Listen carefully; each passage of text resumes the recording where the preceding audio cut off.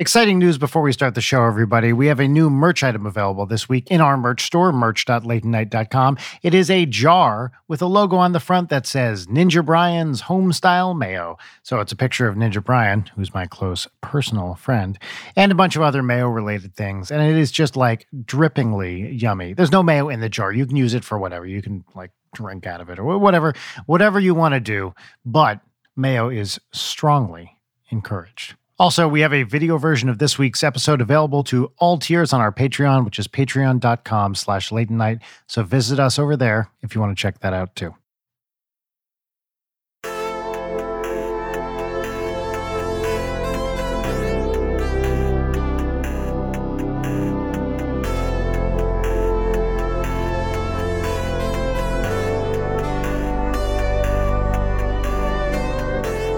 So you two did Bright Spot together, correct? That's the connection here. Mm-hmm. Well, also, I first met you when you were doing the Dream Daddy no-clip documentary. Correct. Forever ago. Which turned out incredible. That was like, of all of the dev interviews I've ever done, we got the most honesty from that crew. It was great. Wow. By a mile. And you did a great job. Thank you. That's a series of documentaries, and one was about Dream Daddy or what?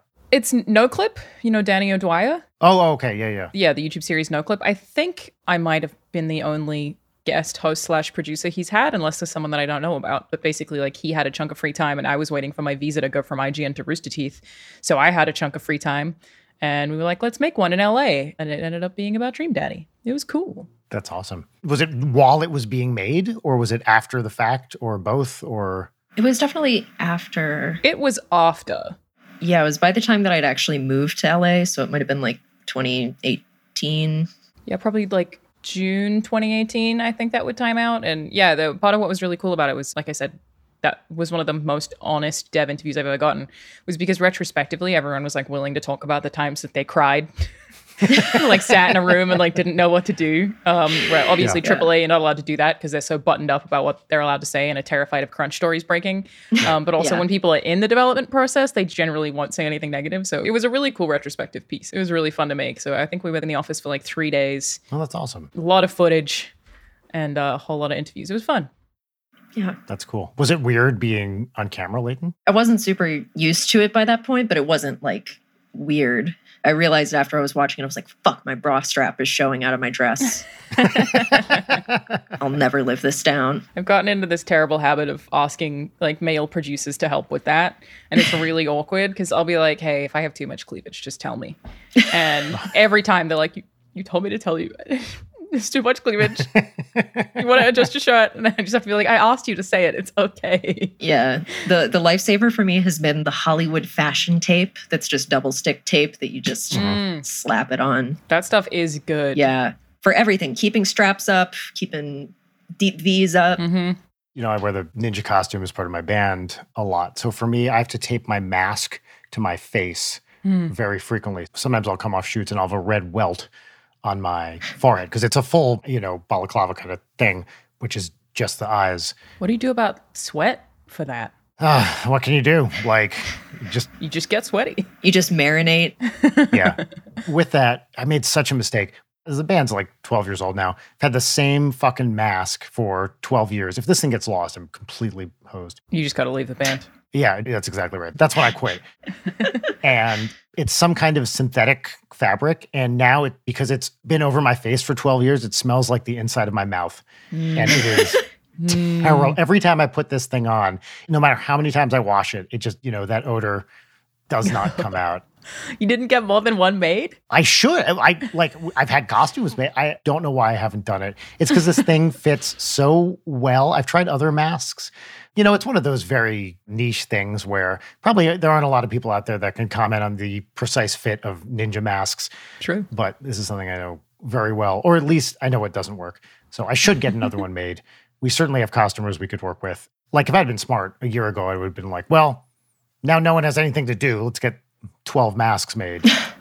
Sometimes it's like an Old Faithful situation where you're like, but it's the trusty mask. I don't want to mess with that flow. Yeah. Yes. I'm going to keep this mask forever. I definitely have like old pairs of shoes that are falling apart. The stench improves the performance. Mm-hmm. And then once it gets fucked up, you can auction it off on eBay, just like Brian Wecht Sweat Collector. That's right. That's good. It's also now part of my process to, after a show or during a shoot, lose the mask, freak out about it, get everyone on set to help me find it. It's, I threw it over some rack somewhere after a particularly difficult take when I just had to get the thing off so I could breathe and then find it. I have tendonitis in both of my wrists. Oof. And when it's bad, which it hasn't been in a while, I have to wear like wrist guards so that I don't move my thumb too much. It basically means that the tendon that's right here has been like worn down. They describe it as if you pulled the tendon like back and forward over a rock and it's just really frayed. So any kind of movement really hurts. Oof. So a strap will like stop me from moving my thumb and helps it heal. But anytime that I will go to like a bar and drink, I have to take it off when I go to the bathroom. Not even one time did I manage to remember to take the wrist strap out of the bathroom. Every single time I had ever done that, I lost every single wrist guard. Literally not once. It's because I'm drunk in a bar somewhere and I'm just like, got to take my wrist strap off. I'll just leave it here. And then I just walk out and forget about it. I think I probably spent like, I don't know, maybe like $500 on wrist guards at this point. It's terrible. Yeah.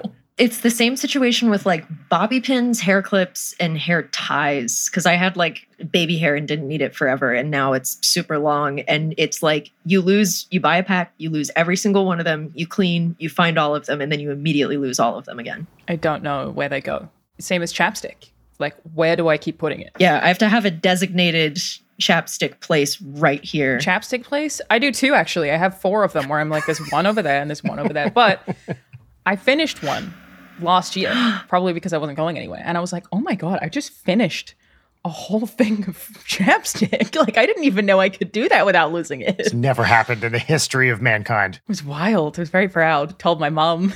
Getting to the nub. Yeah, had a whole party.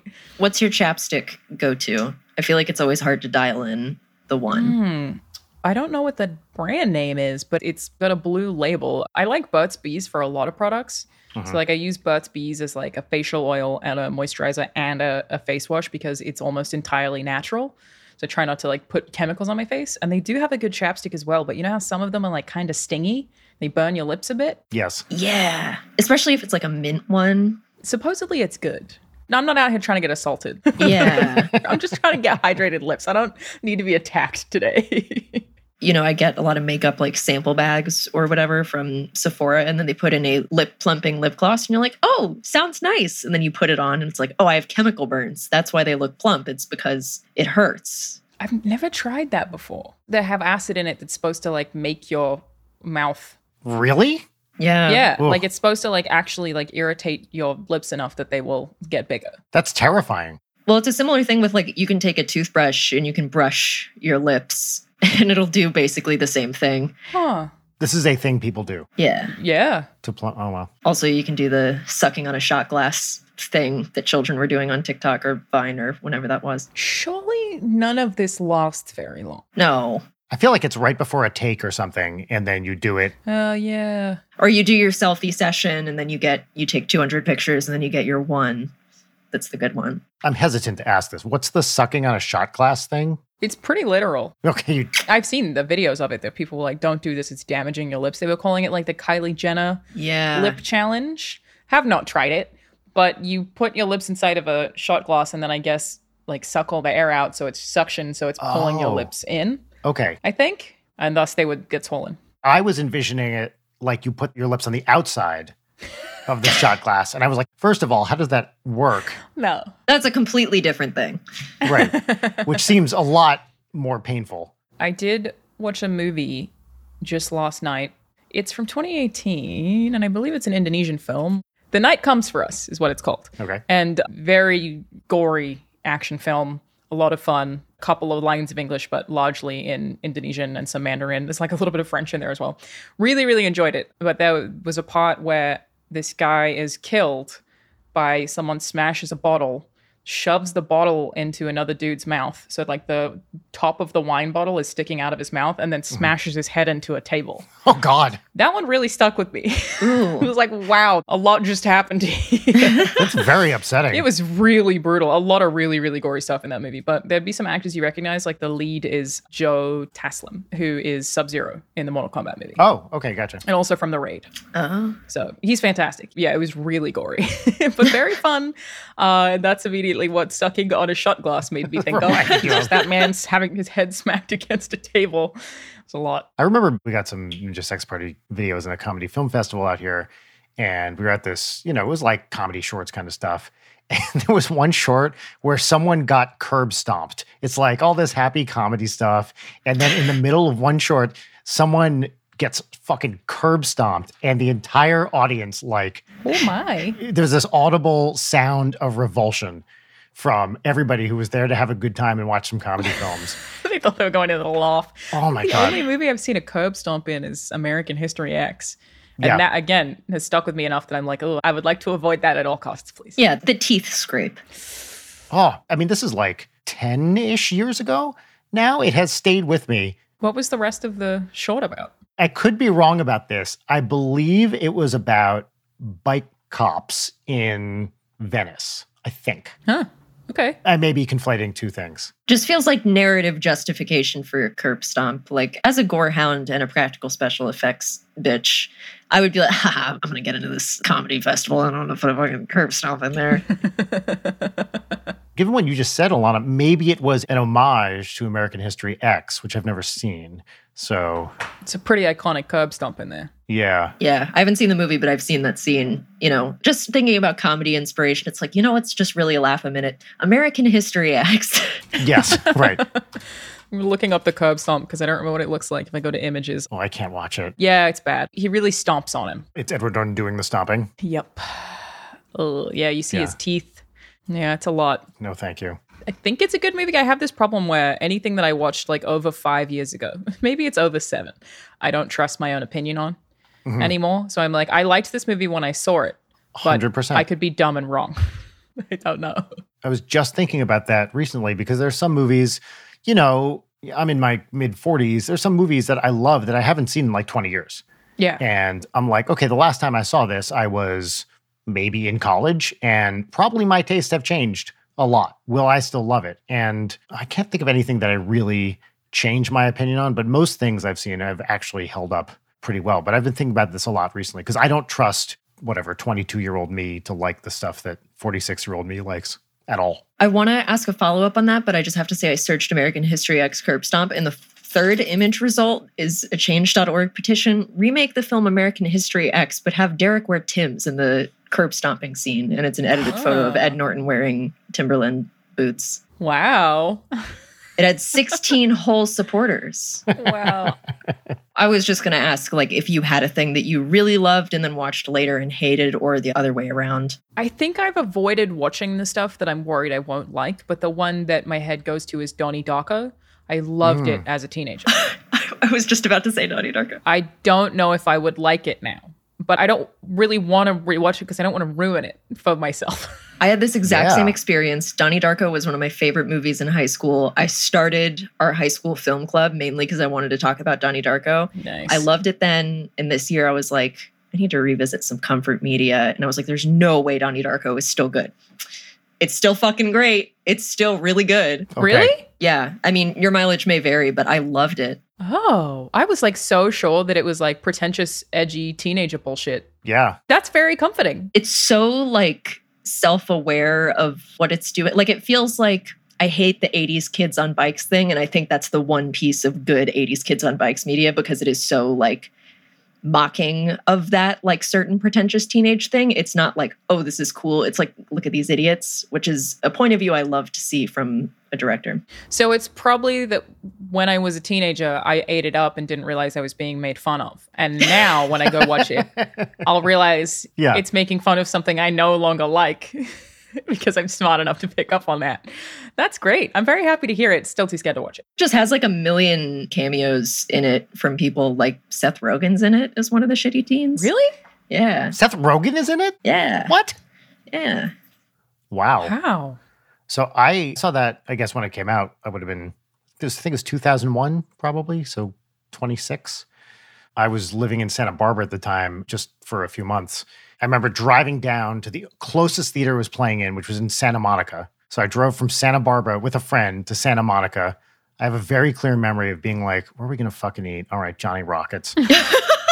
Eating at a Johnny Rockets, and then going to see Donnie Darko on the Santa Monica Promenade, and then driving back up to Santa Barbara, being like, with my friend, the whole time being like, holy shit, this was the greatest thing we've ever fucking, we were talking about it the whole time. Did it win awards or anything? Like, I feel like it didn't, right? It was not financially successful, and it was one of those ones that got really big on the home video market and developed a cult following because of the VHS release. Yeah. I've been trying to find that one on VHS, but it's always really fucking expensive. You still have a VHS player? I have a little Disney Princess Pink CRT and a VHS player, and I collect weird VHS tapes because I love flushing money down the toilet. That's incredible. Yeah, I love collecting useless shit. 100%. One of life's greatest pleasures. Just collecting useless shit. It's great. Yeah, I love to look at my objects. Right before you got on, Alana, Layton was talking about how she writes everything down in longhand, too, when she's taking notes for stuff, which I find this, like, retro media thing, especially among people, you know, in their early 20s and younger, very, very interesting. It's so retro to write on paper. Yeah.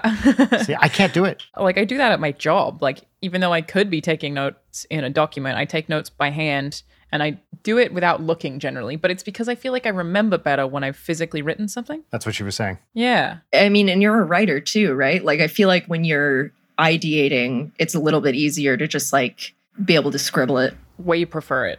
The only downside is I wish I could sometimes, like, if I'm writing something, create more space. I'm like, I have to draw a giant arrow to this fucking page for this garbage. Yeah. You remember the cinema? Damn. I'm ready to go back to Alamo Drafthouse. Yes. Oh, God, I'm so ready to go back to the Alamo. Yeah. Did they close? They didn't close, right? No, Alamo didn't close, but they did get bought by, like, a big private equity Really? thing, I think. Yeah. Interesting. I'm surprised they agreed to that. Maybe I'm wrong about that, but A, maybe I'm wrong. B, maybe it hasn't been finalized. My favorite kind of facts to share on podcasts are ones where you're like, I might have read this. I don't know. So I looked up Donnie Darko on IMDb. The first bit of trivia, because usually trivia is really stupid and bad, is at the wrap party for the film, Seth Rogen and Jake Gyllenhaal agreed that they had no idea what the movie was about. That's fair. That's the kind of trivia that I like to hear. But also, like, I think maybe that's one of the things, because I've talked to many people who have echoed the, like, I feel like Donnie Darko probably doesn't hold up sentiment. And I think it's because people treat that movie like it's like, ooh, what happened? I don't know what happened. It's like, it's pretty explicit what happened. And also the director's cut is so much more hand-holdy about it.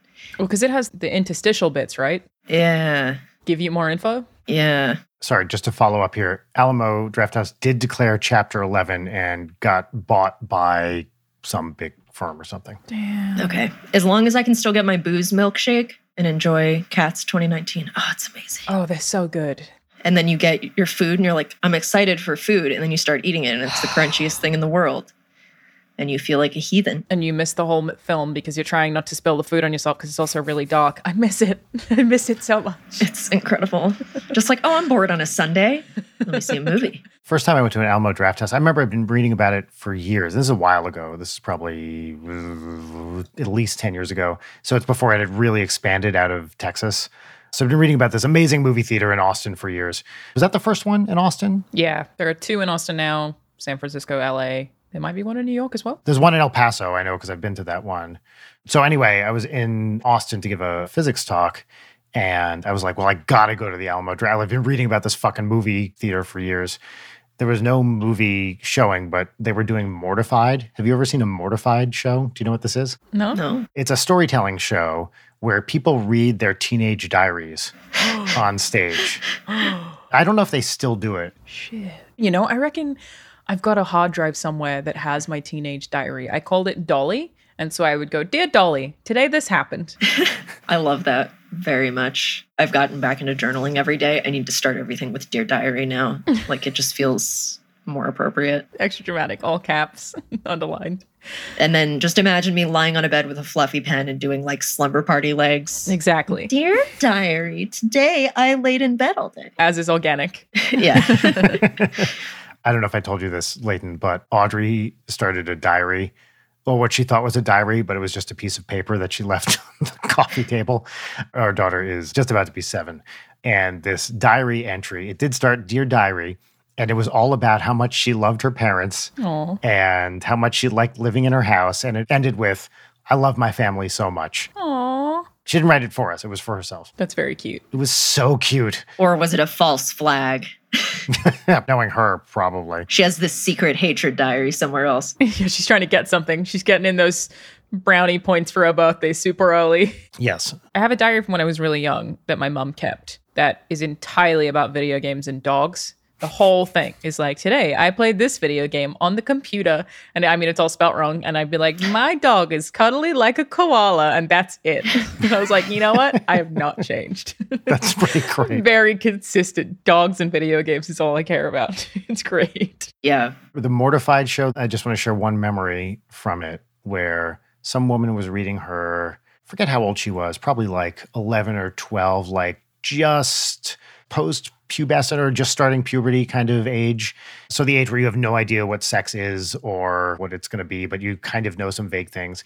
And her diary was all about how she wanted to have sex with someone, but she thought sex consisted of what she called Frenching and pissing. And so she wrote some erotic fiction for herself, and this is what she read. And it was all like, then they started Frenching each other, and they started Frenching each other so much that they started pissing. And after they stopped pissing, they started Frenching again. And it was amazing. Yeah. And she was like, I don't know why I thought pissing was involved, I guess. That was also in something I saw recently. I mean, that's in a scripted show, but that was a reference to a teenage boy saying that he thought that you finish a blowjob by peeing in someone's mouth. And I was like, people think that was how that went down at some age? Yeah, pee is stored in the balls, etc. Exactly. That's how we think that happens. Yeah. I don't know at what point you learn that it's not peeing or why we assume it's peeing from the jump, but here we are. I really do not want to go too far down this road. But I guess when you're little, like your junk is used essentially for one thing. And you're like, well, that's what it's for. So that must be what it's always for. Yeah. Frenching and pissing. Yes, Frenching and pissing. So, Alana, we were talking about horror movies outside of Bright Spot when we were all hanging out. And I have to say that hangout was the first time I felt like a person in like 6 months. Just all of us standing there awkwardly shooting the shit. So wild. But yeah, have you watched any good horror movies lately? The answer is no. I mean, I think I in that Hangouts book about how much I love Hereditary. Such a huge fan of that movie. And when I sort of made a short film recently, I took a bunch of inspiration from Hereditary. Oh, amazing. I will watch pretty much anything horror. Like, even if it's bad. Like, what do you think about It Follows? I feel like a lot of people have a lot of strong opinions on It Follows, and I think I don't like it as much as the average human. Yeah, it's fine. The soundtrack slaps. I really like the little seashell compact, like, e-reader thing. I think we should have those. There's the trope in horror movies where it's like, you know what the scariest thing in the world is? A naked old person. It's true. Hereditary even does that. A lot of naked old people, actually. Hereditary, Midsommar. Yeah. Yeah. Was The Shining the first to do that? Surely it can't be the first. I think if you go back and look at Hexan, A Study of Witchcraft, there are naked old people in that, and that was 20s. Oh, yes, your favorite. It's little girls and old people, for sure. But the little girls aren't naked. They're wearing night dresses. Good. Yeah. And the old people, 100%. I wonder where that trope came from. It's super interesting. Yeah, I mean, I like It Follows, but I felt like the part where they got to the pool just sort of lost me a bit. I was just like, all right, chill out. I'm not much of a horror person. Is that the one where when you have sex with someone, you pass it on to the next person? Yeah. Okay. But I mean, that makes it sound a lot more smutty than it actually is. It doesn't have a huge sex focus. Yeah. So you get followed by a naked old person walking very slow. Terrifying. Yeah, and the thing that I do really like about it is kind of the concept is that someone will be following you that no one else can see. They just walk. So you also wouldn't really know who it is until they try to kill you. Oh. But they will follow you forever. So, like, you could drive for an hour and stay somewhere for 2 days and they will show up, but you wouldn't see them coming in a crowd because they're just walking in your direction, which is pretty spooky, even unrelated to the STD parallels they went with. It could be anybody. and you just never know. That's the scary part. Oh, that's interesting. Yeah. They do a lot of jump scare. I mean, I can't even remember how many actual jump scares that movie had, but where it's like, uh-oh, naked person in your house. Mm-hmm. Trying to kill you. And then if you die, it gets passed to the next person down. So yeah, it's very The Ring-esque. For sure. Where it's like, sorry, I got to pass it off to you. Whoops. Yeah, it has some cool stuff going on, like a unique approach. The last movie I actually saw in cinemas was The Invisible Man. Oh, how the Elizabeth Moss? Yes, Moss. Which was one of those movies where it was almost good. And I feel like whenever I see something that's almost good, like it's like, you were so close, damn. I like get frustrated because I'm like, just a little bit you needed to fix, you know? Yeah. I watched that not in the theaters. I watched it at home. And I agree. I felt like it was also one of those films that felt like it was much deeper and smarter than it actually was. Yeah. You know, like I enjoyed it. I had a good time watching it. And she was great. Some cool effects for sure. But it did not feel like the deep commentary that I think it felt like it was. No, I wish it had have committed a little bit harder to the concept of like stalker boyfriend abusive relationship thing. Yes. So it like starts on that and then it's like, but what if we just focus on this cool suit? What if that happened? Yeah, I totally agree. It doesn't commit to it quite enough. But I saw that at the Alamo and then the fire alarm went off halfway through. Immersion. Yeah. I still have these 2 free Alamo tickets they gave us because the movie got interrupted halfway through while we're like, yeah, the Alamo's great.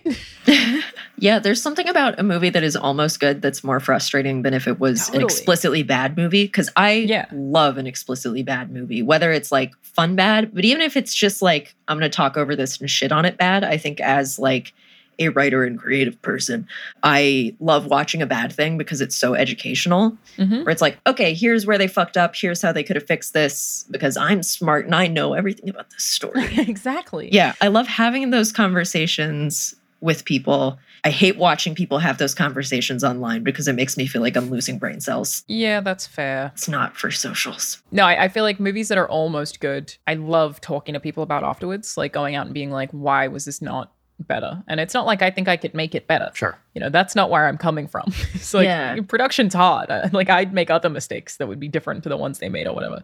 But it is like really good to learn from, to be like, here's what I would have changed about this thing and why I would have changed this about it. Like that is more fun than something that's just vapid. Like Mortal Kombat was pretty bad in a way that I did speak over it the whole time and had a fun time doing so. Sub-Zero was very good. The Sub-Zero Scorpion fight, which was in the trailer, was also quite good. Yes, I watched that, and that's the only thing I've seen so far, and it was cool. Generally, pretty terrible film that I just wish had more combat. And everyone keeps being like, what? There's so much combat in it. I was like, no. This whole movie should have been fighting. This whole movie. Like, never should have stopped once. Why did you give anyone any character development? Because it was all dumb. None of it made sense. I didn't buy any of it. More combat. All people want is fucking awesome looking people fighting each other. That's literally all you want from a Mortal Kombat film. Exactly. Which they did have with Sub-Zero. And then after that, not a whole lot. Is that the first thing in the movie? What was in the trailer, that fight? No. The first thing of the movie is actually a fight-ish between Sub-Zero and Scorpion, but it's when he's still alive and has not become Scorpion yet. Oh, yes. And then it like jumps forward like 400 years.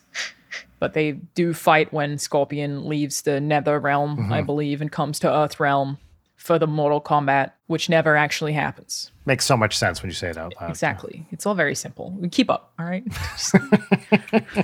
It's like dudes are going to punch each other. Did they have any callbacks to the original theme song is what I'm very curious about. They did, but it was like kind of bad. They had a lot of weird references. Like there was this character that they called Eddie Tobias, which is based on Ed Boon and Tobias being the creators of Mortal Kombat.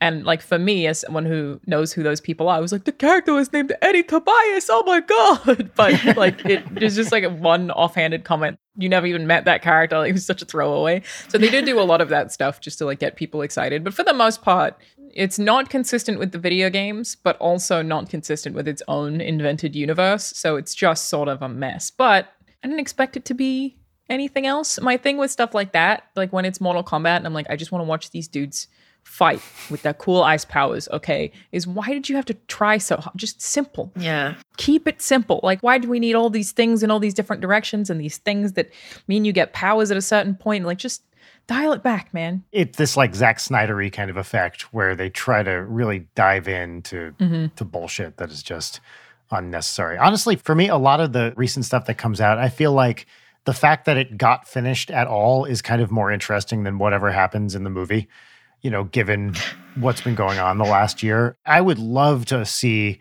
what happened during production of anything that's come out recently. Like, a lot of stuff has been released over the past year that I'm sure people went through all kinds of crazy machinations to get out there. Yeah, I have some friends who have worked on films and TV shows over the last 12 months. And for the ones that didn't just straight up get canceled or postpone production, it's like multiple COVID tests every week. You're not allowed to socialize. So the whole time that you're like wherever you need to be to film, you have to be in your apartment. You can socialize in bubbles with the other cast and crew. When you're on set, they have zones. So anywhere that any performer is could be called like a red zone, and no one else is allowed to enter the red zone, which is like several meters around an actor. You have to wear face masks and shields over the top, even though you might have to kiss someone in a scene a minute later. You still, when you're outside of the scene, have to wear all that stuff. Yeah. It seems pretty intense. Like SAG, I think, are probably the ones who are instigating that, which is like in theory to keep everyone on the production safe. And a lot of them have passed through without anyone getting COVID or getting sick or anything. So that's good. But it seems like it's a pretty awful, very strict working conditions. People don't seem to be enjoying it. Yeah, of course not. But I mean, I'm sure people on the other hand are actually happy to be working and have anything at all rather than just be totally stuck. Everyone I know who's a live performer is just completely fucked. I heard an interview, I can't remember the guy's name, like a veteran Broadway guy. Like this guy is probably in his, I don't know, mid-50s, been a very successful performer forever. He started a real estate business because he's like, I can't do this anymore. I like have nothing. Wow. And this is a dude who's been like, I think he was the first Black Phantom in Phantom of the Opera or something like that. It's a serious guy who's done a lot of great stuff and has an amazing CV and just at the top of the game. He was just like, I can't do this anymore. I got to do something else. Like, I just have no money. Damn. Yeah. I feel like they don't get paid very well, right? Like people who work on Broadway. Well, I don't know. Because most of the actors who are working a lot are okay because they saved the money from when they were working for several years because they get paid so freaking much. I don't imagine that applies to Broadway. I mean, I imagine most of them are got to all be equity. And I imagine the union protections are pretty strong. But I'm also completely speaking out of my ass here, so I don't really know. Yeah. You know, I'm more of a touring musician, and we just had to put literally everything on hold. The only thing we've done that's like a tour, this episode will come out after it happens, but we recorded a little acoustic set and are releasing it as like a ticketed stream thing. And I don't know yet if anyone's going to show up for it. It's like $10 for a 35, 40-minute set. And it's the only touring we're going to do all year. And it's not even really touring.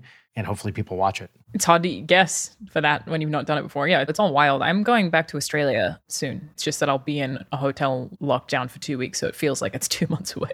Right. Because my sister is pregnant and I'm very excited about it. I'm going to be an aunt. It's very exciting. Congratulations. But it's super weird because in Australia, there are no cases. So everything's just open. And it's going to be really hard to go and then come back and be like, yeah. Oh, I was back in heaven. I went back to the real world for a little bit there. But I'm fully vaccinated as of today. Oh, great. Today is 2 weeks after my second shot. Congratulations. Thank you. I'm going to a restaurant on Saturday night. I'm so excited. Oh my God. Inside? No, it's still outdoors, but it's just also weird. But I'm very excited about it because I've not been in that long and I'm thinking I might actually go to a gym tomorrow. I know, getting risky. I'm still going to wear a mask because I also don't mind them. Like I know the CDC said people who are vaccinated don't need to, but I'm cool with it. I don't have any issues with it. And I say that as someone who has very bad asthma and it's never caused me any breathing problems. So I don't mind wearing them. Yeah. So I think I still will for the time being. But yeah, it's super exciting to just be able to like have any of that. It's just like protecting other people and doing the basic consideration that unfortunately a lot of people are seemingly incapable of doing. To me, it's that and putting other people at ease. Because they don't know what your vaccination history is. If you go to some restaurant, they don't know who you are. And just for them to see it is like, okay, well, this person gives somewhat of a shit about me not getting sick. Yeah. My intention is to still avoid places that I don't need to go that other Yes. people do need to. Like, I've heard some of the rhetoric that was like, you know, if they're not vaccinated by this point, then it's their fault. And I'm like, it's really not that easy for some people. Like, some people just don't have the time to do that. There are complicated things. People with disabilities can't necessarily organize that kind of thing themselves. The elderly don't necessarily know how to. There are a million reasons. So my intent now is, you know, if I'm going to a restaurant still outdoors, fully vaccinated, everyone else who's there has made the choice to be there. Whereas the necessities, things like going to the grocery store, I'm still going to just get groceries ordered for the time being, because there are people there who may not have the option of being vaccinated, that I will just be like, you continue to do that. I will avoid you to keep you safe. Yes. But the things I can opt into, I'm cool with doing, like going to a cinema, which can't wait. I was thinking about this past week. My philosophy over the past year has been to not try to offload risk onto other people as much as possible. So Yeah. if we order food, I will go pick it up. I mean, you could argue which is safer, and I think that's a reasonable question, which is riskier for the people working there. I don't know what the right answer is. To me, it feels like I don't want to ask this person to like come to me when I can come to them. That's been a useful way for me to frame the past year is when I can reasonably not offload risk onto other people, I'm not going to. There's sometimes you just can't avoid it. People are going to work at grocery stores. Some people can't afford to order groceries. Like, that is more expensive. The things that you have the option of doing, I think, are worth doing if you can. And I don't feel like my freedoms are being infringed upon. I'm like, no, I'm just trying to help people. It's okay. It's not that hard. I also totally agree. Like, the goal should not be to say, hey, you didn't get vaccinated, fucking die. Like, no, the goal is to have no one die. And if people are making bad decisions, which people literally do every day about everything, like, still don't want them to die. Still don't want them to die. It's the, you know, mutation of the rugged American individualism that just turned into fuck you, got mine, Totally. which is so unhealthy. It's one of the most difficult things to relate to, having moved from another country, is I feel like it comes from like the American dream has turned into a cultural phenomenon that obviously doesn't apply to everyone, of I don't care about anyone else. And if anyone needs help, they're weak and they suck. Yes. And it's their fault that they need help. Meanwhile, I would never make a mistake. Not wanting socialized healthcare.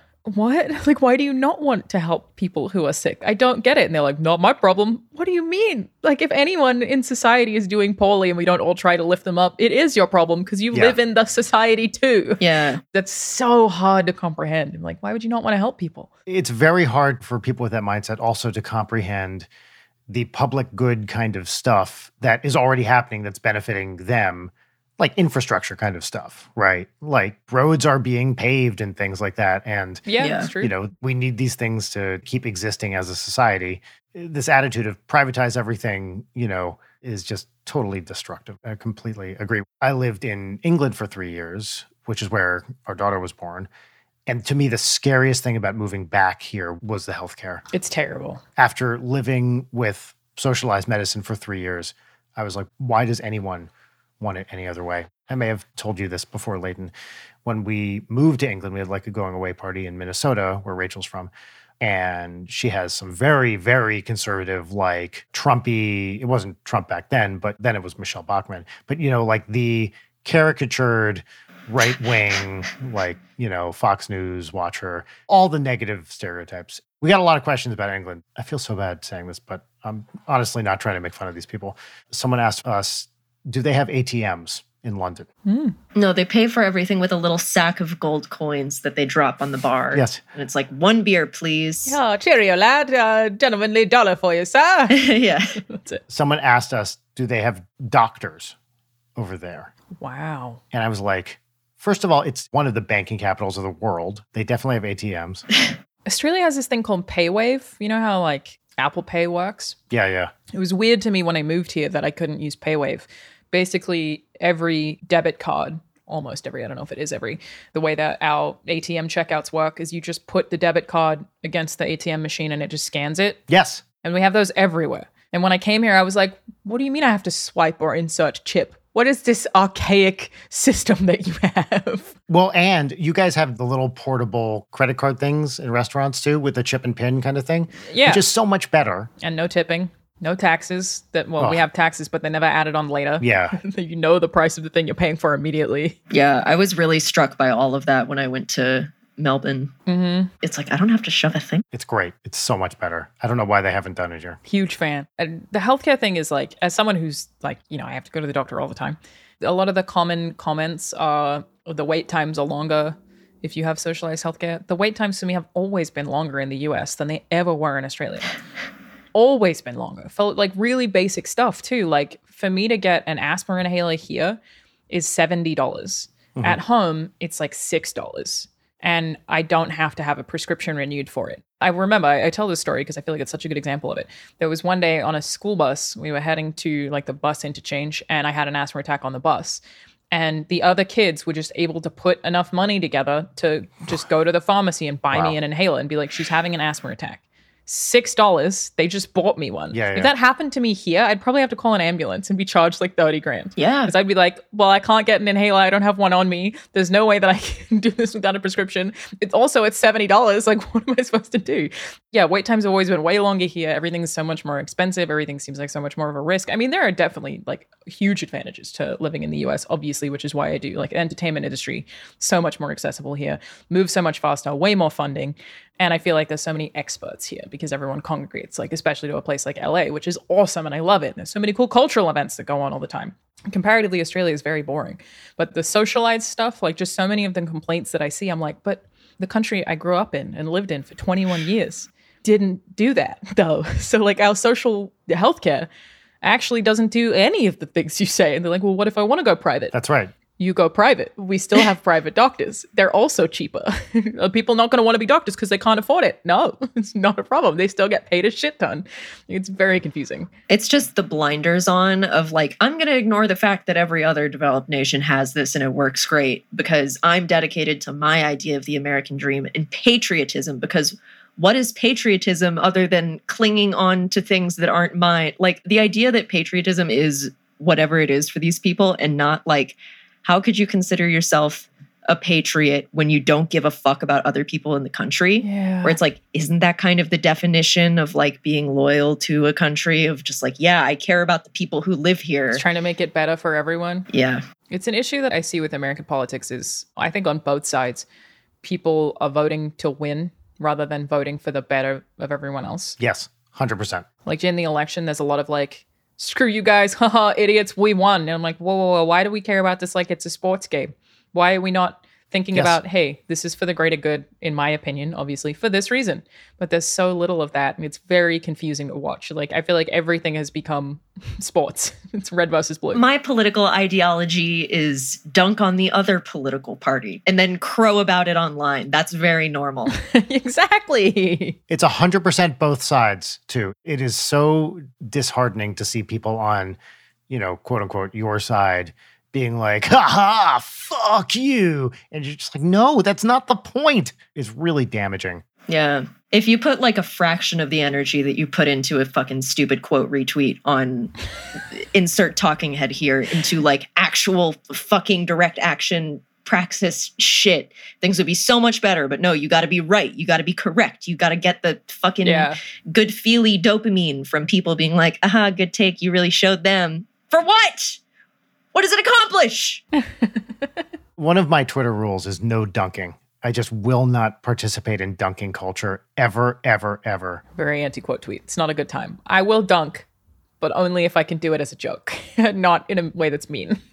You know what? That's true. I do that. Or just like, if you're going to dunk, do it with your friends in private. I love to dunk on shit in private because I'm hanging out with my friends who know the context and I don't feel the need to parade me being a dick online. Yeah. And there are people on both sides whose entire brand is like, I'm just going to be an asshole. Yeah.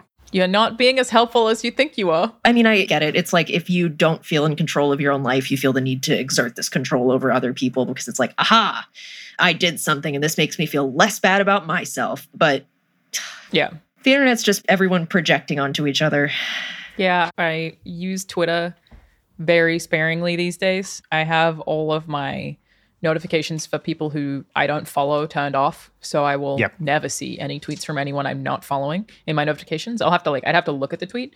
It's wonderful. It's the best. That's great. I've turned off basically all notifications on everything. Twitter was the first to go. I have the quality filter on from people that don't follow me, that I don't follow. Like, if you can turn off a notification on Twitter, I have turned it off. Yeah, me too. I did like look at something today for the first time in probably 2 weeks. I was like, let me look at these quote tweets.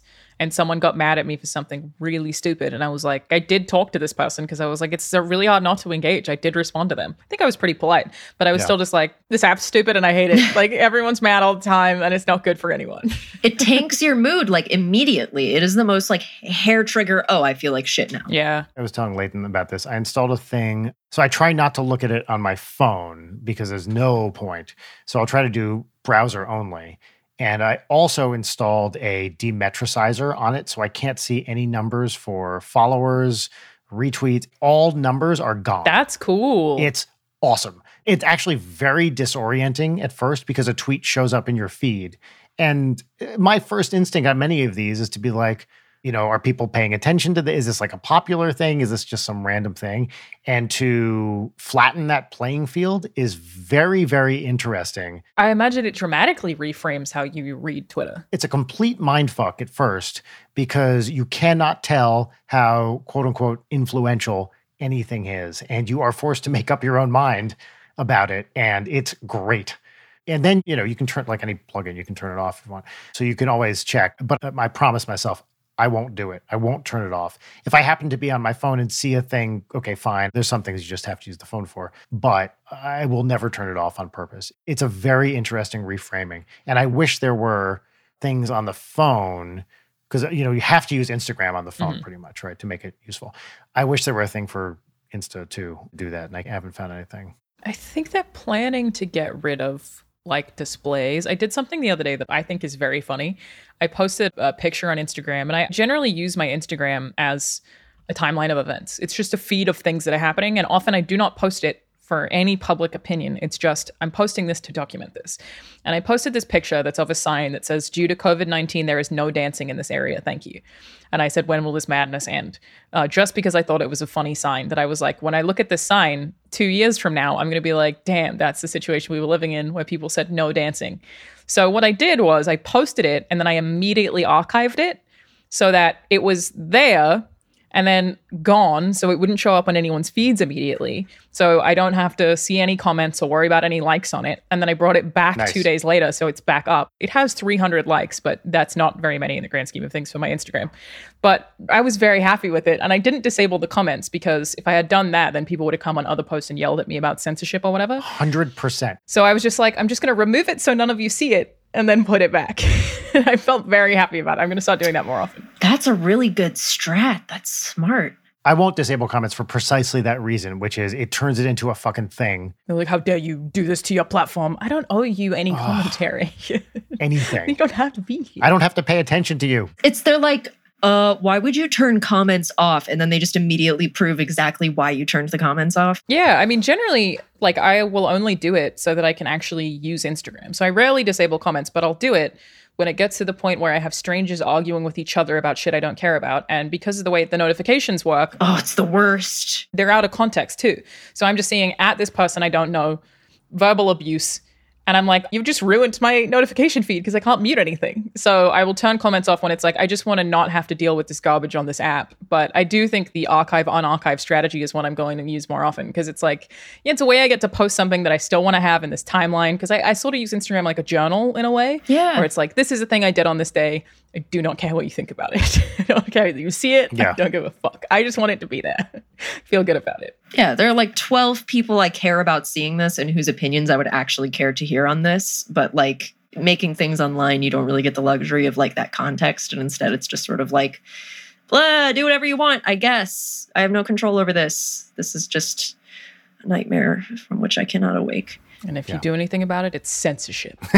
It's true. If you don't let me be an asshole to you, censorship. I'm being censored. What my freedom of speech? Yeah, First Amendment, blah, blah, blah. Yeah. I think this is a good time to move on to some segments. Leighton, what do you think about that? Yeah, I think it would be great if we moved into some segments. Okay, great. So our first segment, this is the pop culture recommendation segment. It's called What's Poppin'? And here's the theme song. What's poppin'? What's poppin'? I'm devastated that I'm not hearing anything. You didn't hear that? There isn't one. Is that the joke? I'm really upset. Okay. There actually is normally a bit where I don't play anything. This time I legitimately played it. Nothing. Wow. You're making that up. You're fucking making that up. I'm not making it up. I clicked a button and it played. I don't think it did. I think you're lying. Wait, do you still have access to the soundboard? Like, try to hit us with a yeah, baby. I heard it. I put it on the soundboard. I will screenshot on the soundboard right now. I'm not fucking with you. Hit some other buttons. I unintentionally did the bit. No, look, it's right. Hold on. Because normally Brian builds this up like, No, look, it's right here. this is the best theme song you've ever heard in your life. I really want to know what you think about this theme song. And then he doesn't play anything and it never goes well. And I get mad performatively for comedy purposes. Alana, I don't have your number, but I'm texting it to you right now, Leighton. You can see it on the soundboard. You have to admit it would be impossible for me to add it this quickly. Impossible. It's right there. Since it didn't play, I'm going to put my headphones on the mic and you can hear it playing. Watch. Nope. Oh, yes. What's poppin'? See? Fucking see? That's what I heard. All right. Okay? I believe you. What I'm going to do is when this episode comes out, I'm going to crank the gain on my portion of the audio when I did it the first time in the hopes that we can see it. Yeah, there it is. Too pixelated. I can't see shit. Yeah. We're super pixel. It's impossible to see it. This should be the preview for whenever Jarek posts the social thing. I think it's very ominous. Anyway, I don't know if I just shot myself in the foot or outsmarted myself, You played yourself. and it could be either one. Okay, you know what? I'll do mine first. A couple of weeks ago on the show, I recommended a form of logic puzzle called TAPA. TAPA? TAPA. It's a kind of fill-in squares type of logic puzzle. And I'm going to recommend another kind of logic puzzle right now, which I've been really into. It's not Sudoku? It is not Sudoku, but it sort of looks like that. So the kind of puzzle I'm obsessed with this week is called a star battle. And what it is, it's very similar to Sudoku, where you have a grid and there are some regions. They're not just like 3x3 squares. They're just like kind of weird looking regions.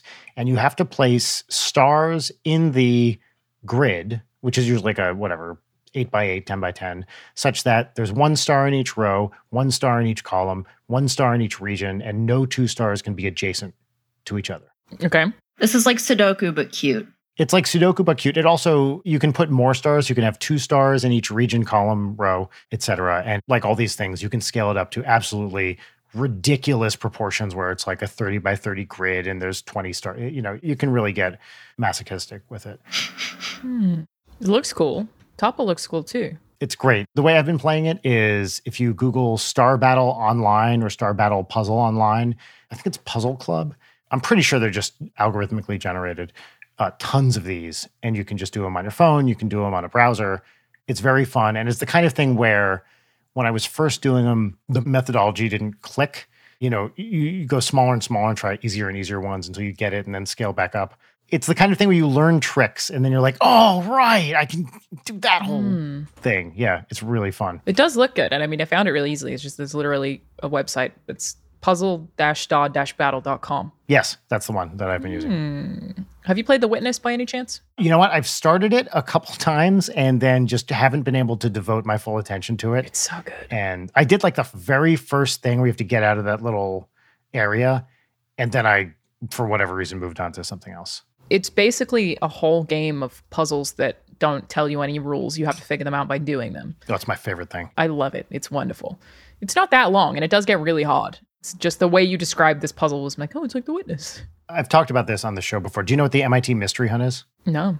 Every January, there's this massive puzzle solving weekend at MIT. I've been doing it for like, I don't know, since 1999. You play in teams. The goal is to find a coin that, quote unquote, coin that's somewhere on the MIT campus. And literally the whole ingenuity is that all the puzzles, you look at them and you're like, what the fuck is this? I have no idea what to do with this. What is it? MIT Puzzle Hunt? MIT Mystery Hunt. If you just Google that, you'll go to an archive. It's been going on since the 80s. Whoa.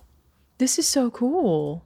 So I do it with college friends. If you ever want to do it, we have like a team of friends, and I would love to. when it happens next January, I'll let you know. We have this very chill and non-competitive group of people. The deal is if you win it, you run the next year. Oh. And the teams that win it have like 100 and something people on it. And they're like, Yeah, we'd never win, right? That's in Massachusetts, right? it is, although this year obviously was remote. I mean, I'd go there for that. That's awesome.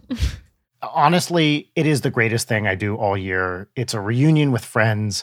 The puzzles are really fun. Some of them are just general knowledge. Some of them you need detailed knowledge bases of a particular thing, sometimes very academic, sometimes very pop culture-y.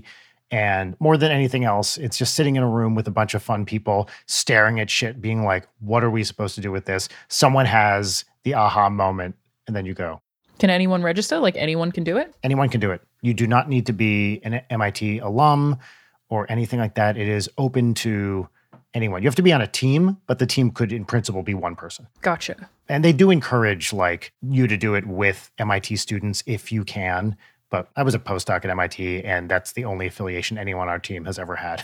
So, now it's a bunch of like, we have people kind of from all over the age spectrum, but more or less it's people my age, mid 40-ish, generally who went to Williams College, because That's how you know each other? that's how we know each other, yeah. What's your team name? It has varied for a while, but then we got sick of thinking of new names, so we've stuck with Occam's Depilatory Gel for the past. It's the nerdiest shit I've ever heard. Yeah, well, it's the MIT Mystery Hunt. There was a Mario Kart one? Sort of. The theme is always kind of a MacGuffin where they have a theme, but it's not actually relevant to most of the puzzles you solve. It's just kind of a framing. Gotcha. Zombies versus zombies event? Yeah, they have events where you have to show up for stuff too. The one they did this year, it was fucking crazy. They invented a full-on like virtual version of the MIT campus that you could move an avatar around in and interact with people. And I mean, just the coding alone on it was like, holy shit, what did you guys do? Wow. And then the puzzle writing on top of it was exceptional. I'm very sold on this. You're a great ambassador. Is this what you're trying to influence me on? Yeah. Next year, I'll send you an invitation for our team. It really is the best, and it's the more the merrier, too. I'd love to. Yeah, I'm down. Let's go. Let's go to Massachusetts, Brian. Let's do it. Let's do it. Okay, it's on. I love this. All right. Anyway, Star Battle. That's what's popping for me. I'm going to go with the Falconeer, which I have spoken about like a couple of times recently. So the Falconeer is a video game. You can get it on Game Pass. So for anyone who has Game Pass, it's free, which you love to see with a subscription, obviously. And the reason I keep recommending it is because when I first played this game, it was because I was on the jury for the BAFTAs. And it was one of the debut games, meaning that it is a game from a new studio. And when I first started playing it, I was like, there's no way I'm going to like this game. This is like not my kind of thing at all. It's an open world combat game, like a lot of aerial dogfighting, except that you do it from the back of a falcon. Not my kind of thing. And now I can't stop playing it. I'm like going to make sure I get like 1,000 gamer score on it. And I'm like hard into it. Not because I care about the aerial dogfights, which are fun, but because this game has so much lore. Like, it is still a combat game where, like, you're going to just fight other factions largely. But the way that the campaign plays out, I think there are 5 campaigns, and each of them is from a different faction. So you're seeing kind of each side of this land and experience how all the different factions see each other. So you never really have alliance to any of them. You're just seeing all of their different perspectives. And I wouldn't, some of them are kind of more evil than others, but none of them inherently, which is a really interesting approach to storytelling. And again, just this like aerial dogfighting game. It's also really pretty. There's loads of cool stuff to see. Like the map changes every campaign based on something you did in one campaign. So you might drop a bomb and then there's going to be a bomb site even in the next campaign when you're playing from another faction. I just ended up being so into it that I'm just trying to like 100% the game, which, yeah, just like really impressed me. Is it's well written. I think some of the voice acting is pretty off, but like can kind of be grating at times. Controls are really fun. Like there's a fun level system as well where you like actually get pretty attached to your Falcon, I think. But yeah, it's mostly just like definitely want to recommend it as someone who did not like this type of game, but felt like some of the other parts of it was so good that I was just really, really sold on it. Wow, cool. The game details, the first sentence is like very apt. It says, generations of poisonous decisions and treason swirl in the deep as factions collide. And I'm like, that's pretty much the whole game. That's a good hook. It's really good. I'm super into it. That sounds cool. Yeah. Have you ever read H for Hawk by Helen MacDonald? I have not. I cannot recommend this book highly enough. It is just tangentially related. So this woman gets really into training a goshawk, which is apparently the most annoying type of bird to train as a falconer. And it's basically her way of coping with her father's death. It's kind of a nonfiction memoir sort of thing. Oh, it's a memoir. No way. Huh. Yeah. It's a beautiful, beautiful book about grief and loss and a complete asshole of a bird that tries to undermine this woman's attempt to train it at every possible turn. It's pretty great. Oh, interesting. She bought the bird, a northern goshawk, to try to help her through the grieving process. Yeah. Wow, that sounds awesome. It's notorious for being this very challenging bird. And so this is like her mission is to like do this thing. Yeah. Wow. Man, and even normal birds are assholes. Like, this has got to be next level. She got an extra asshole of a bird. Northern goshawk. Sorry, I didn't want to make this about my thing. The falconeer is really more. No, I don't. It's not like I think you wrote H for Hawk. If it was your book, I'd be like, all right, Brian. You just shouted out someone else. I think you're okay. Yeah, I don't have anything else to say about the Falconeer either. Just thought it was a really cool thing. Again, debut studio. So it's the first game that the studio made. It's published by Wired Productions. The developer is Thomas Sola. I think it might have been either one person or a really small team too. Thomas Sola. Let me confirm that before. It's all I can see. I can't see anyone else listed here, but I wouldn't be surprised if like someone else worked on some other capacity of the game. But yeah, super neat. Free on Game Pass. Check it out. Cool. Leighton, what do you got?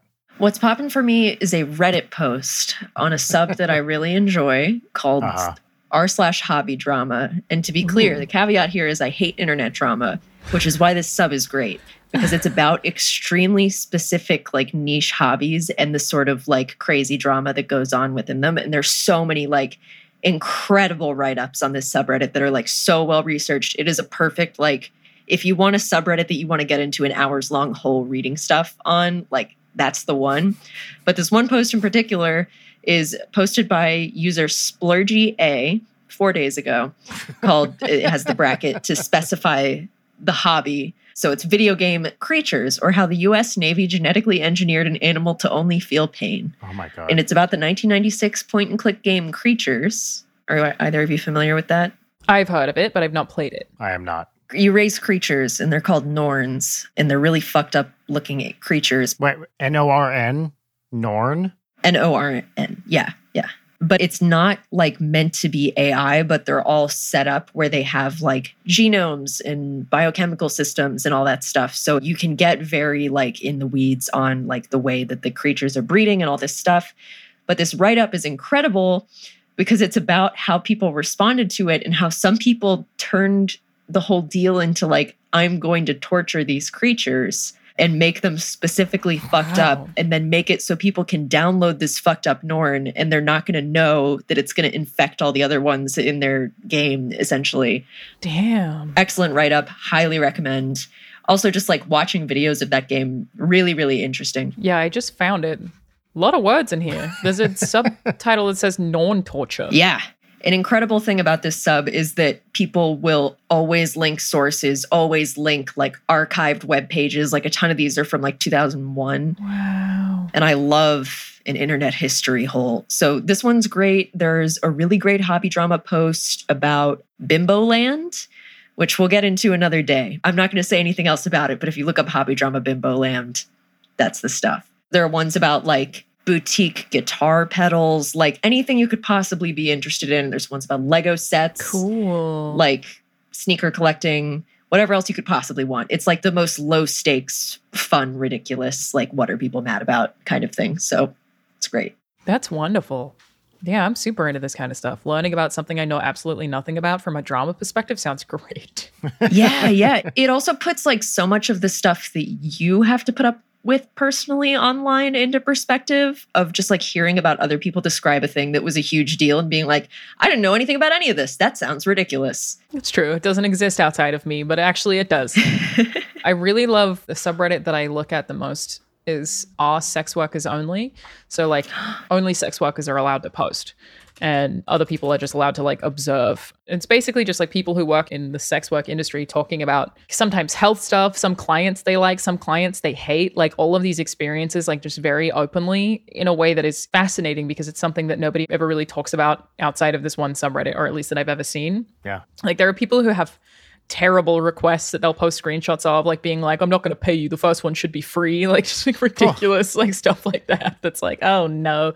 But some of it's really interesting. Like people talking about like how they became friends with clients, or like someone just wanted to pay them to cuddle after a death. Like that was one that was like really detailed and really interesting. Just, I feel like you get this insight to humanity that you don't often get from other people. I'm scrolling through this right now and this is awesome. I can't wait to go through this. It's good. I love finding new subreddits that are just like holes. Like Reddit, if you go on the main subs, it's a nightmare. Yeah. But if you find the ones that are specifically for a thing that you're really into, or just something where people are actually putting effort in, it's like amazing. It's good stuff because it's so specific too. And it's like, I don't need to say anything here. I'm cool with it. I'm just going to observe from afar and learn and just hear what you all have to say to each other. And they're all really nice to each other too. Yeah, I've been a faithful Reddit lurker for like a decade now. So it's a terrible website that I hate, but I'm also obsessed with.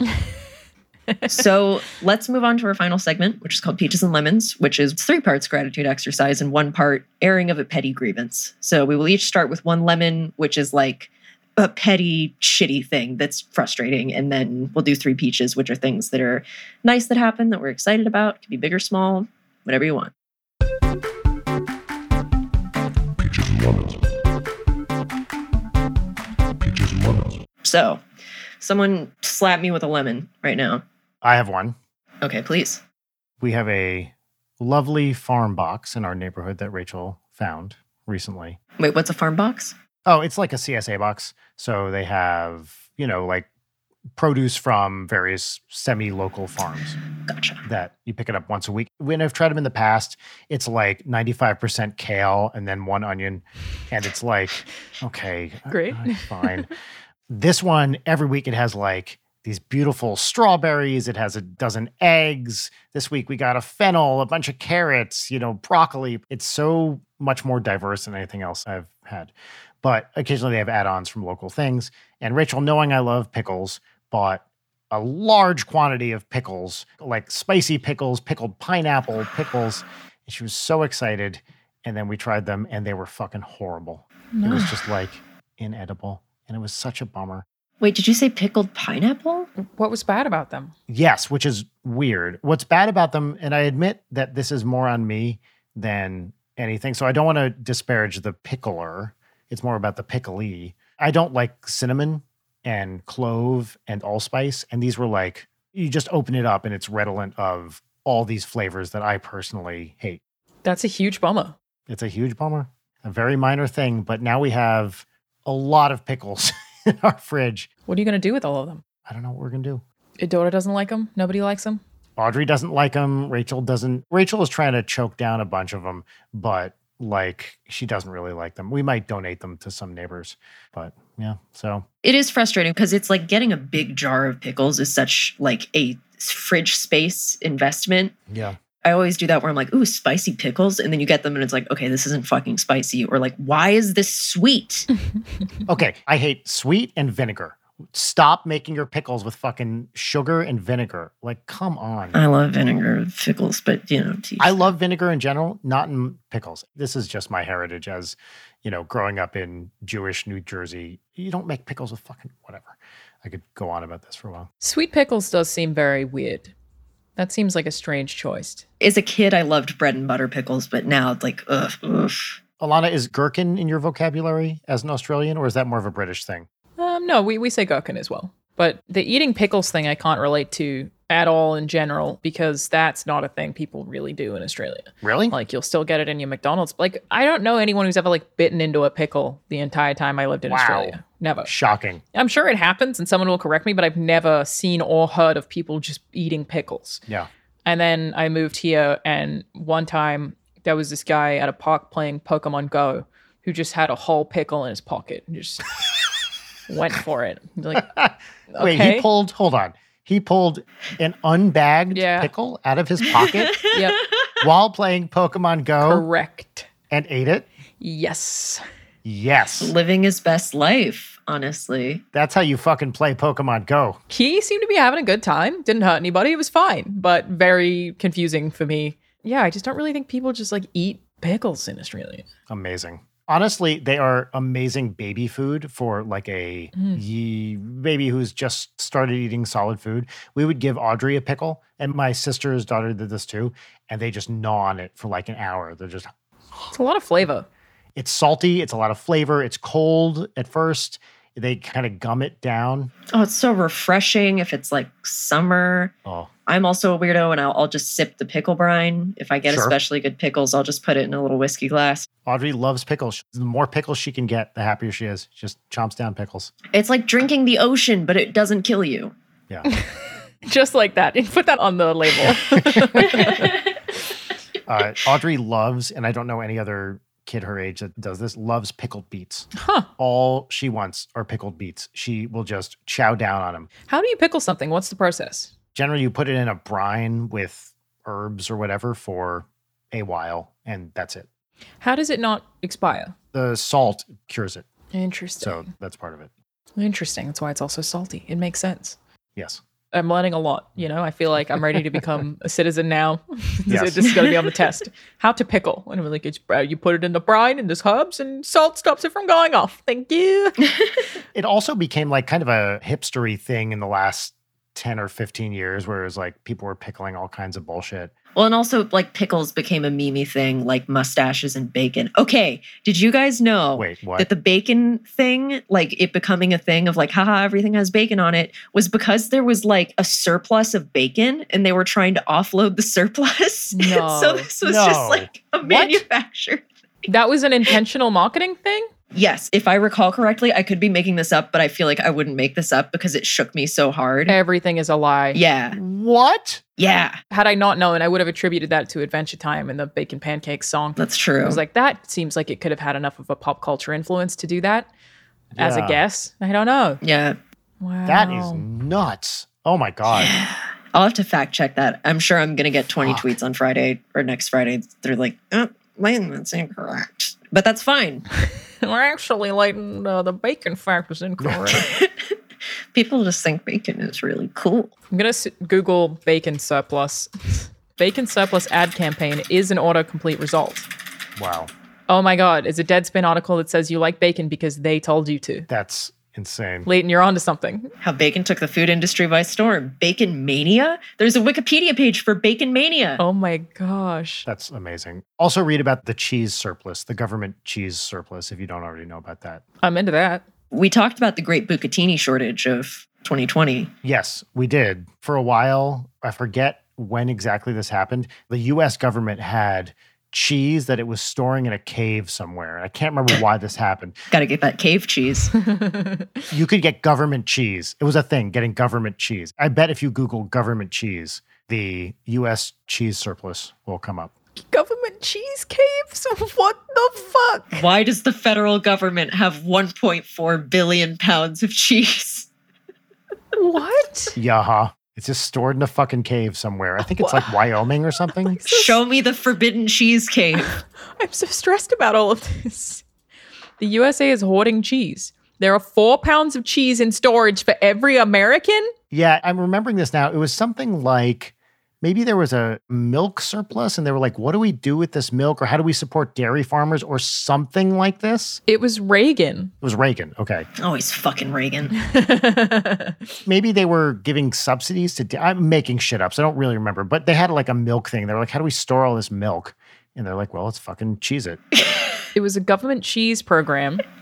The cheese was kept deep inside of Missouri caves. This is the socialized healthcare we really need. Government cheese. Well, it sort of actually is because it was for welfare beneficiaries, from what I can tell. It was like cheese food stamps, Amazing. is what it sounds like. The related Wikipedia pages are Butter Mountain and Wine Lake. Wow. What the fuck? Butter Mountain's Cheese Caves. That's the new Mountain Goats album. I would like to go there. I don't know where that is. But as a white girl, I am here for it. Leighton, can I tell you the craziest thing? Did you say the Mountain Goats right now? Yeah. The thing I'm looking up was a post by the drummer from the Mountain Goats, John Worster. Oh. Yes. Oh, did you see that John Darnielle is putting out a new novel? Oh, that's so great. I love him. I'm so excited. He's the best. Yes. So he posted about a lake in South Carolina called Alcohol and Drug Abuse Lake. Yes, I saw that tweet. Yes. Yeah. Do I need to Google this as well? Alcohol and Drug Abuse Lake. That's the name of it. Bitches be like, I know a place. You're right, it is. Alcohol and drug abuse like. It's in South Carolina? Yeah. That probably would have made my top 5 states that I would have guessed it would be in. Damn, it looks like a pretty chill lake, if I'm being honest. It Yeah. looks like a great place to abuse drugs and alcohol. Who wants to go with another lemon here? Okay. My lemon is going to be some neighbor. I don't know how this has happened and how it's not been addressed. Their fire alarm beeps once a minute, but like just occasionally. So like it'll go for 2 days and then not for a day, and then again for 3 days, and then maybe there's a few days off. And this has been happening for at least 6 months.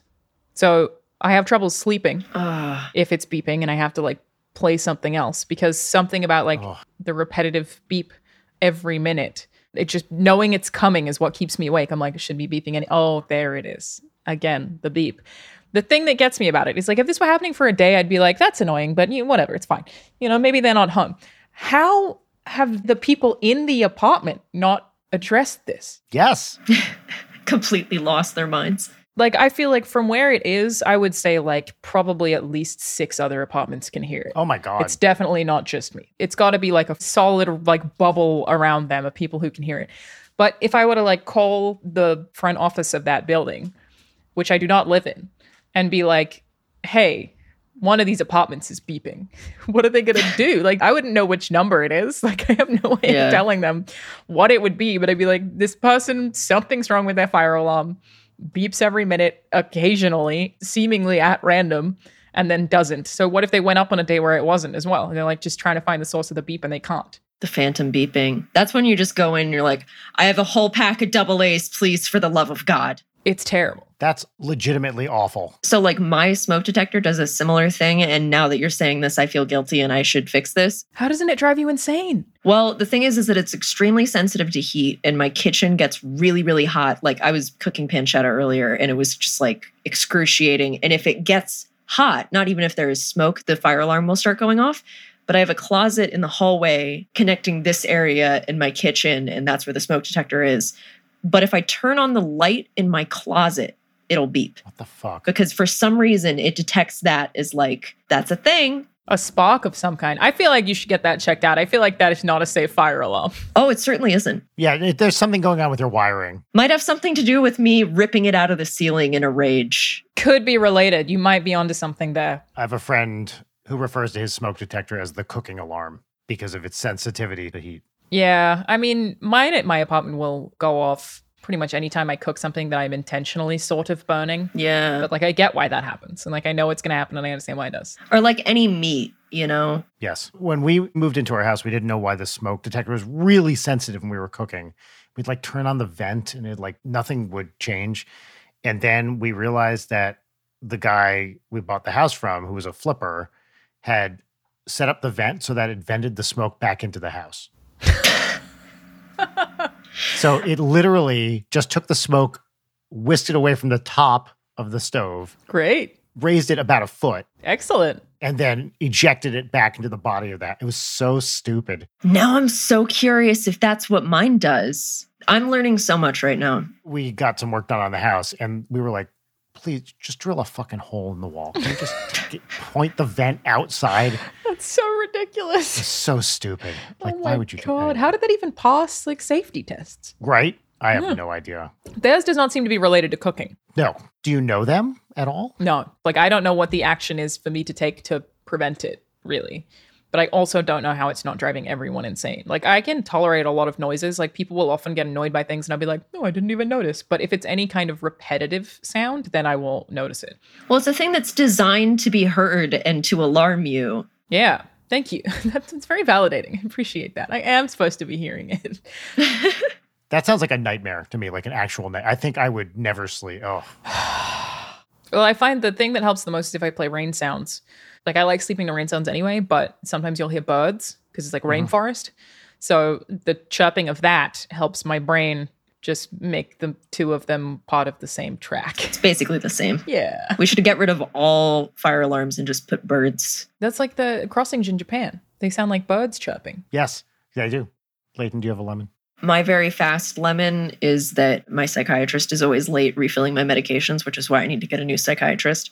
That's not the lemon. I was going to say, that doesn't seem like a lemon. That seems actually quite bad. That seems like a medical emergency. Actual problem. Yeah. Very not great, but I needed to get it refilled because I ran out and I was like, okay, I'm going to go to the grocery store that's next to the pharmacy and I put the thing in and hopefully they'll send it and it'll refill. And by the time I'm done shopping, I can go pick up my medication.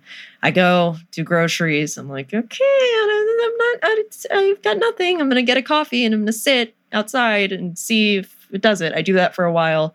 Mm-hmm. I'm like, all right, fine, fuck it. I'll get the thing and I'll go get it later today. Drive home. The moment I get home, sit down on my couch after getting inside, I get the like, oh, your shit was filled. Oh, Man. come on. So that's my brief lemon. Just one of those moments. What did you do? Did you sit for a bit or did you immediately go back? I sat for a bit and then I went back. And I had also forgotten to buy garlic when I was at the store, which was a horrible error. So I also rectified that and went and only bought garlic and a lemon. So that's my lemon. That works out. It wasn't totally wasted, but yes, also absolutely infuriating. You hate to see it. It's true. Yeah. I have my no more dumb bitch pills, as I like to call them. Yeah. Your psychiatrist sucks though, so there's that. Yes, this is true. Well, especially if your psychiatrist is calling them that too. That's probably a warning sign. Yeah, that's where she got the name from. She wrote that on your prescription? Oh. Yeah. Not great. It works. They just give you the pill. It's the forbidden anti-anxiety medication. But I'm a dumb bitch. Help.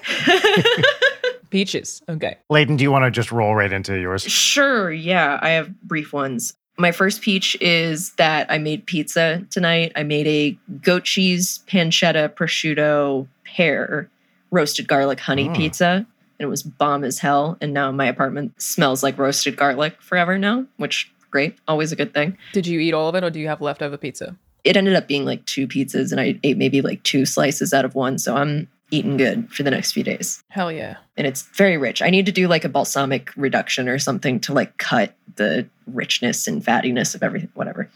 My second peach is that not only will we soon be able to record in person again due to vaccination, etc., we also have like a lot of really, really cool guests lined up that I'm very excited about. God, this was one of my peaches. This was one of mine. We can share a peach. Yes, we can. We're both excited about it. It's great. By the way, and Alana, we're including you in that lineup. Yes. Sure. Yeah. Yeah. So Sure, just, just to make sure. Yeah, brilliant. It's not like, and it starts next week. Can I add a new lemon? It's coming onto this podcast and being disrespected. Snubbed. And then my last peach is that I have been in like weirdly good spirits this past week. Like I'm a usually pretty melancholy person, but I've had like more energy and I've been feeling a bit more like functional and mentally healthy because the therapy is working. So, all right. Yeah, that's awesome. That's great. Yeah. Yay. I hope it sticks around, but who knows? Nothing in nature blooms all year. That's my hot mental health tip. I don't know, dude. You got at least 3 days of fresh pizza, so I think you're going to be fine. Yes. Exactly. You're completely right. All is well. All right, somebody else peaches. Okay. I kind of already mentioned my first one, but I'm about to be an aunt. I'm very excited about that. I'm going home and I have to quarantine in a hotel for 2 weeks. And then my sister is due like 5 days later. So I keep telling her wow. she has to wait because I would like to see her pregnant. And then you get to see a sweet little baby. It's true. But first I want to see her pregnant. And I would just like to have one photo with my sister where she's pregnant, because I've missed that being overseas for that period of time. And that will also be the most pregnant. That'll be like I'll be super calling her pregnant. tons of names. I'll be making fun of her. It's going to be excellent. I can't wait. Yeah, she'll be super uncomfortable and it'll be hilarious. It's going to be excellent. I'm going to make fun of her for how often she needs to pee. I need to get all of that experience done in a 5-day span, and she has to wait to give birth so that I can get it all out of my system. For some reason, my mom's convinced that she's going to be late. Mom's like, it's going to take 2 weeks. And I'm like, I don't know why you're saying this. You're some kind of baby expert because you've had 2 of them. What do you know? But I'm super excited. I don't know what to buy yet. I'm still trying to figure that out. I feel like I should take something home, some kind of little socks or something. I have the perfect thing. It's like a baby hypnosis thing. Every baby loves this. It's called a noggin stick. It's a little light up thing. When we were living in England, where we had Audrey, we got this thing, and all the moms that we were friends with over there were like, what is this magic device? We cannot purchase it here. It doesn't exist in England. Maybe it exists in Australia. I don't know. But it was hard to find, at least in one country outside of the US. And this thing was like baby magic. Wow. Every baby that sees this thing falls in love with it. It's got a mirror. It's got a weird face. It's got like bumps on it. It lights up. It is a full baby sensory party. And it's a great gift. It calls itself an educational tool. It says it's not just a cute toy. It is not educational in any sense. That's a complete lie. But it's a great baby gift. Cool. Thank you. I appreciate that. I'm excited to get my noggin stick. The other thing that's our go-to baby gift is the nose Frida, which is the thing that sucks snot out of a baby's nose when they have a cold because they can't blow their nose and there's nothing else you can do. So it's a little tube that you stick up their nose. It never occurred to me that babies can't blow their noses. They can't blow their nose. Oh, useless. Don't even pay taxes, you know? Like, Yeah, I know. It's the worst. contribute. The ultimate socialists, Ugh. babies. No, they're libertarians. The box art for the nose Frida is awful Everything about it is awful. because it's like a mom with a little straw going into the baby's nose, and it looks like it's like, oh, I'm drinking my baby's snot. No, it's just like this is my snot Capri Sun. Can I tell you the best part about the nose Frida is that as far as I can tell, it completely doesn't work and just upsets the baby. We tried this on Audrey multiple times when she had a cold, when she was like real little. I mean, this is like less than a year old. And I don't know that it actually made a difference, except it did make her cry like crazy. Okay, I'm buying this noggin stick, and my problem with it is that now I think all of my ads are going to think I'm pregnant across all apps. Yes, of course Oh, they will. shit. Yeah. I've done it. Cool. Otherwise, I'm just going to buy like some socks, I think. Baby socks are cute. Appreciate that. Thank you. Yes, of course. I guess my second one is that the 1st of May, it's technically the 3rd of May, will be 10 years that I've been working in the games industry. Wow. A whole decade. Congratulations. Amazing. We made it. So it took a long time, you know? Took roughly 10 years to make it a decade through. No, it's been wild. I've had a wonderful career that I'm very proud of. Got to do a lot of cool stuff and meet a lot of cool people, and I've had a wonderful time. I mean, there's parts of it that are like obviously very hard because the games industry is very hard. But making it 10 years, I'm really proud. And I think little Alana, you know, playing Legend of Zelda would be ecstatic that I get to do what I do today. It'll also be my 6 months of working in AAA game development because I work for Sony Santa Monica Studio. So that time's out too. So we'll be doing that for 6 months, which is also awesome. I don't have any plans for any of this. Just excited about it. Just a nice milestone, yeah. Yeah, that's wonderful. Yeah. Other than that, my last one is that today I booked my first haircut Ah, of a year and a half. great. I'm pretty stoked about that too. I've done my own hair this whole time, including the dye, which means I'm pretty sure I've killed it a little bit. But I've also tried to do my own layers a bunch, and like, it's probably not good. I feel like I'm going to need to go to the hairdresser and be like, listen, I'm really sorry about everything that I did here. You understand. Surely you understand. You know what we've been through. I'm sure that's how every single person who they see every day is like, I'm so sorry. That's true. Yes. Like, especially right now, I'm going to be like, I'm so stoked about this. You know, I just want a haircut. I just please even out these terrible layers I somehow thought that I could give myself. It's like really short back here. There's just little bits like that. Why is that long? Why is this short? Like, what have I done? It looks really cute though. Thank you. I love the little layer up here. I'm okay with this bit. This is the part we're okay with. Everything else, a disaster. But nobody's been able to see it because I've not been outside. At least when you're on a camera, all that matters is the front. The complete back of my head, like the dye job is a nightmare. It's fine. Awful. Also, speaking of AAA, I wrote down the one thing I wanted to bring up with Cyberpunk because I was like, why do I recognize this character? That's me. I was like, oh, it's Alana. Yeah. I thought that was cool. Thank you. Yes, that is my last one in any case, was haircut. Very excited about it. I think I might also go and do a bunch of like just girl stuff that I generally don't really do a lot of, like get my nails done. Because, you know, I've spent the whole of the last year in sweatpants. I'm like, what if I just, maybe I'll get a massage, you know? Another person touches you. I feel like that's the dividing line is the massage. When I get my first massage, it's not going to be super soon, but at least it's on the horizon. I think I'll do the massage in Australia because it's safe there. Yeah. But I can do the rest of it here, I think, safely. I could just also wait until I get home to do all of it. But in any case, just excited to be outdoors a little more. Yes. It's great. So nice. And those are my three. Things are feeling pretty good right now, all things considered. You know, the last year was tough for a lot of people, and I feel like I had it comparatively super, super easy. But It was still a 6-month period where I was completely alone in a studio apartment with no balcony and one window that doesn't get any direct sunlight. And it wasn't ideal. Like it was a bit tough. But I still feel like I had it, better than so many other people. And I'm tremendously privileged and lucky to have had that experience, and still just, excited to, even as someone who is extremely introverted, just be outside and maybe even make eye contact with a human. Sounds cool. Anything is possible.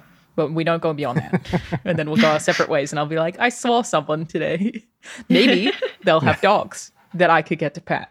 Okay, in the new world, please let me buy you a coffee and you can play with my cute dog. I would love that. Thank you. See, look at us go. I'll have fresh hair. Yeah. All right, Brian. So Audrey had off from school today because it was like the parent-teacher conferences. And I was like, you know what? I said this to her last night. I was like, it's going to be a Dad Audrey day. So I took her to Malibu, to a little park there. It's like a 40-minute drive from where we live, so it's not close, but not crazy. And there was this amazing park right overlooking the water. We haven't done playgrounds for obvious reasons, and there was like no one there. She just went absolutely apeshit on this playground. We had lunch at Neptune's Net, which is like a fish restaurant overlooking the ocean. They have like, you get a little thing and sit out on the patio, so it's kind of distance from people and everything. It was the best. And then we stopped for ice cream on the way home. That's a good dad-daughter day. That is very good. Yeah. It was the best. She got home and she was dirty and sweaty and exhausted and covered in chocolate. So you know it was successful. Yep. It was a great kid day. My second peach was what Layden said. We've had great guests throughout, but I feel like this next run of guests, which we're squarely in the middle of right now, is really, really awesome. We've had some incredible people, and I'm including you, Alana, in this. A bunch of people agreed to be on the show for whatever fucking reason. And that I was all like very, very excited about. I think there's also the benefit of, for a lot of this year, it's been like over the weekend, like, who the fuck do we get to come on the podcast this week? And we actually planned shit. Yes. This might be the first time that we actually have like more than 2 weeks in a row planned. So I think there's some additional excitement / security and like, okay, thank God.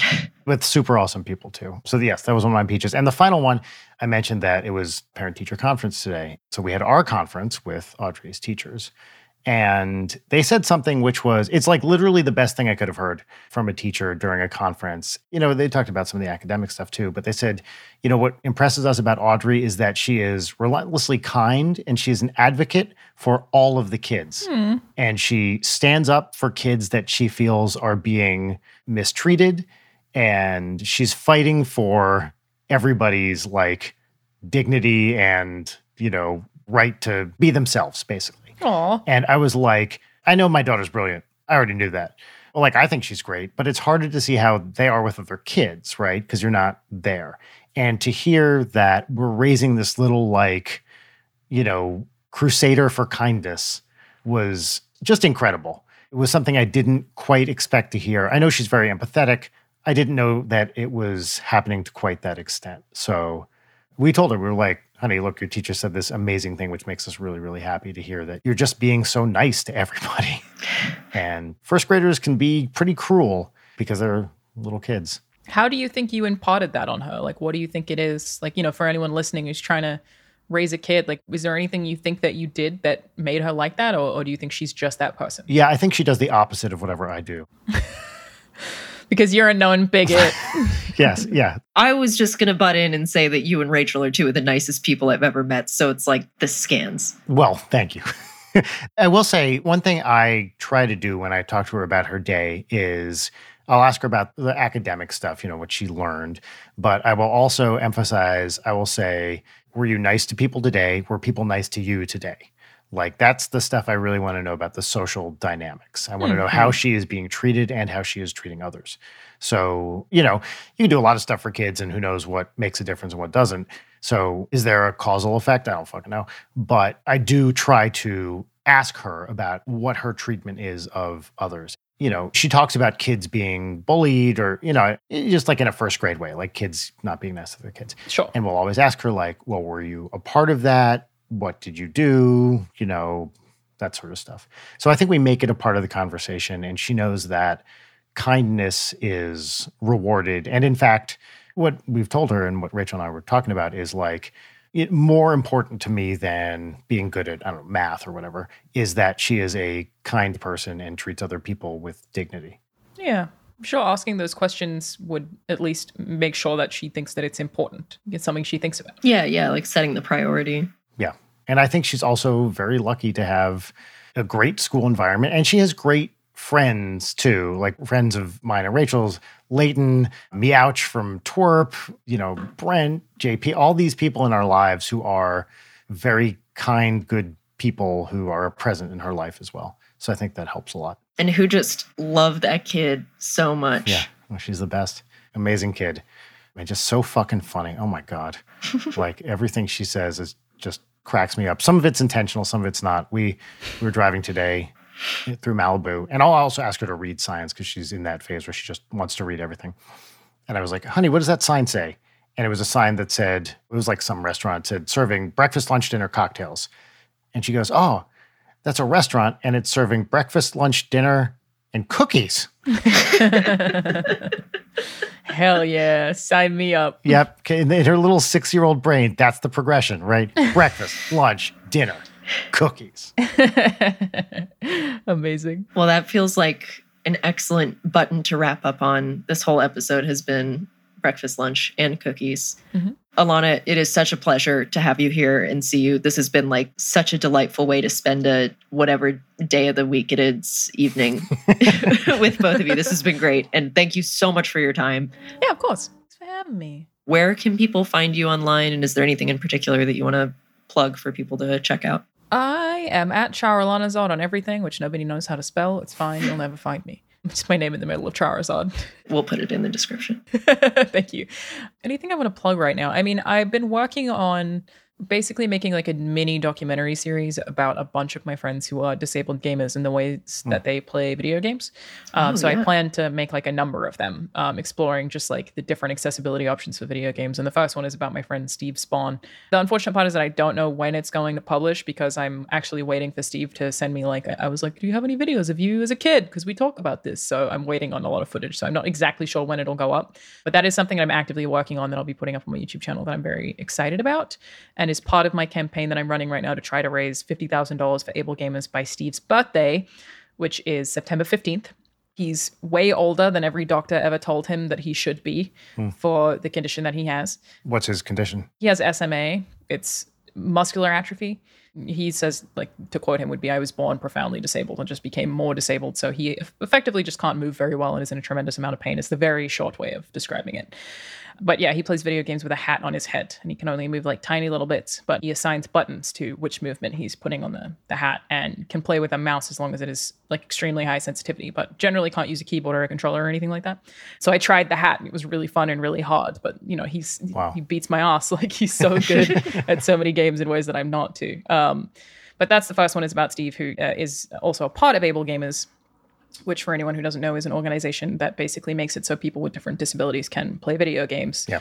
And it's not like a one-stop shop where they just kind of email and you're like, hey, I'm disabled, send me things. They actually like sit down with you for hours and assess what you want, what you need, what your limitations are, like what your strengths are, and then kind of figure out a plan to make it so that people with all breadth of disabilities can play video games. And I think it's something very cool. It's a great organization. And we'll drop a link. Oh, thank you. Yeah, all of my Twitch streams right now are trying to raise money for Able Gamers. So I've been doing like a bunch of code giveaways and all that stuff to try to get people to donate. So that's my one personal project that I'm very enthusiastic about right now. That's a longer plug than I should have given. I apologize. No, that's an incredible plug though. All right, folks. Thank you for joining us here tonight on this episode of Late Night that was actually recorded on a late night. Actually, you know what we should do here real quick is introduce ourselves. Yeah, that's a good idea. Because we never did it at 2 hours in. All right. Hey, everybody. You just listened to Late Night with Brian Wecht. That one's Brian Wecht. Hi, that's Leighton. Yeah. Mystery guest. Would you care to introduce yourself? Hi, I'm Alana. Thanks for watching. Great. All right, everybody. Take care. And as always, stay safe, come hard. That's the end of the episode. Goodbye. Bye. Bye. Late Night is produced by Brian Wecht, Leighton Gray, and Jarek Centeno. Follow us on Twitter at Leighton Night, on Instagram at Leighton_Night, or email us at leightonnight@gmail.com.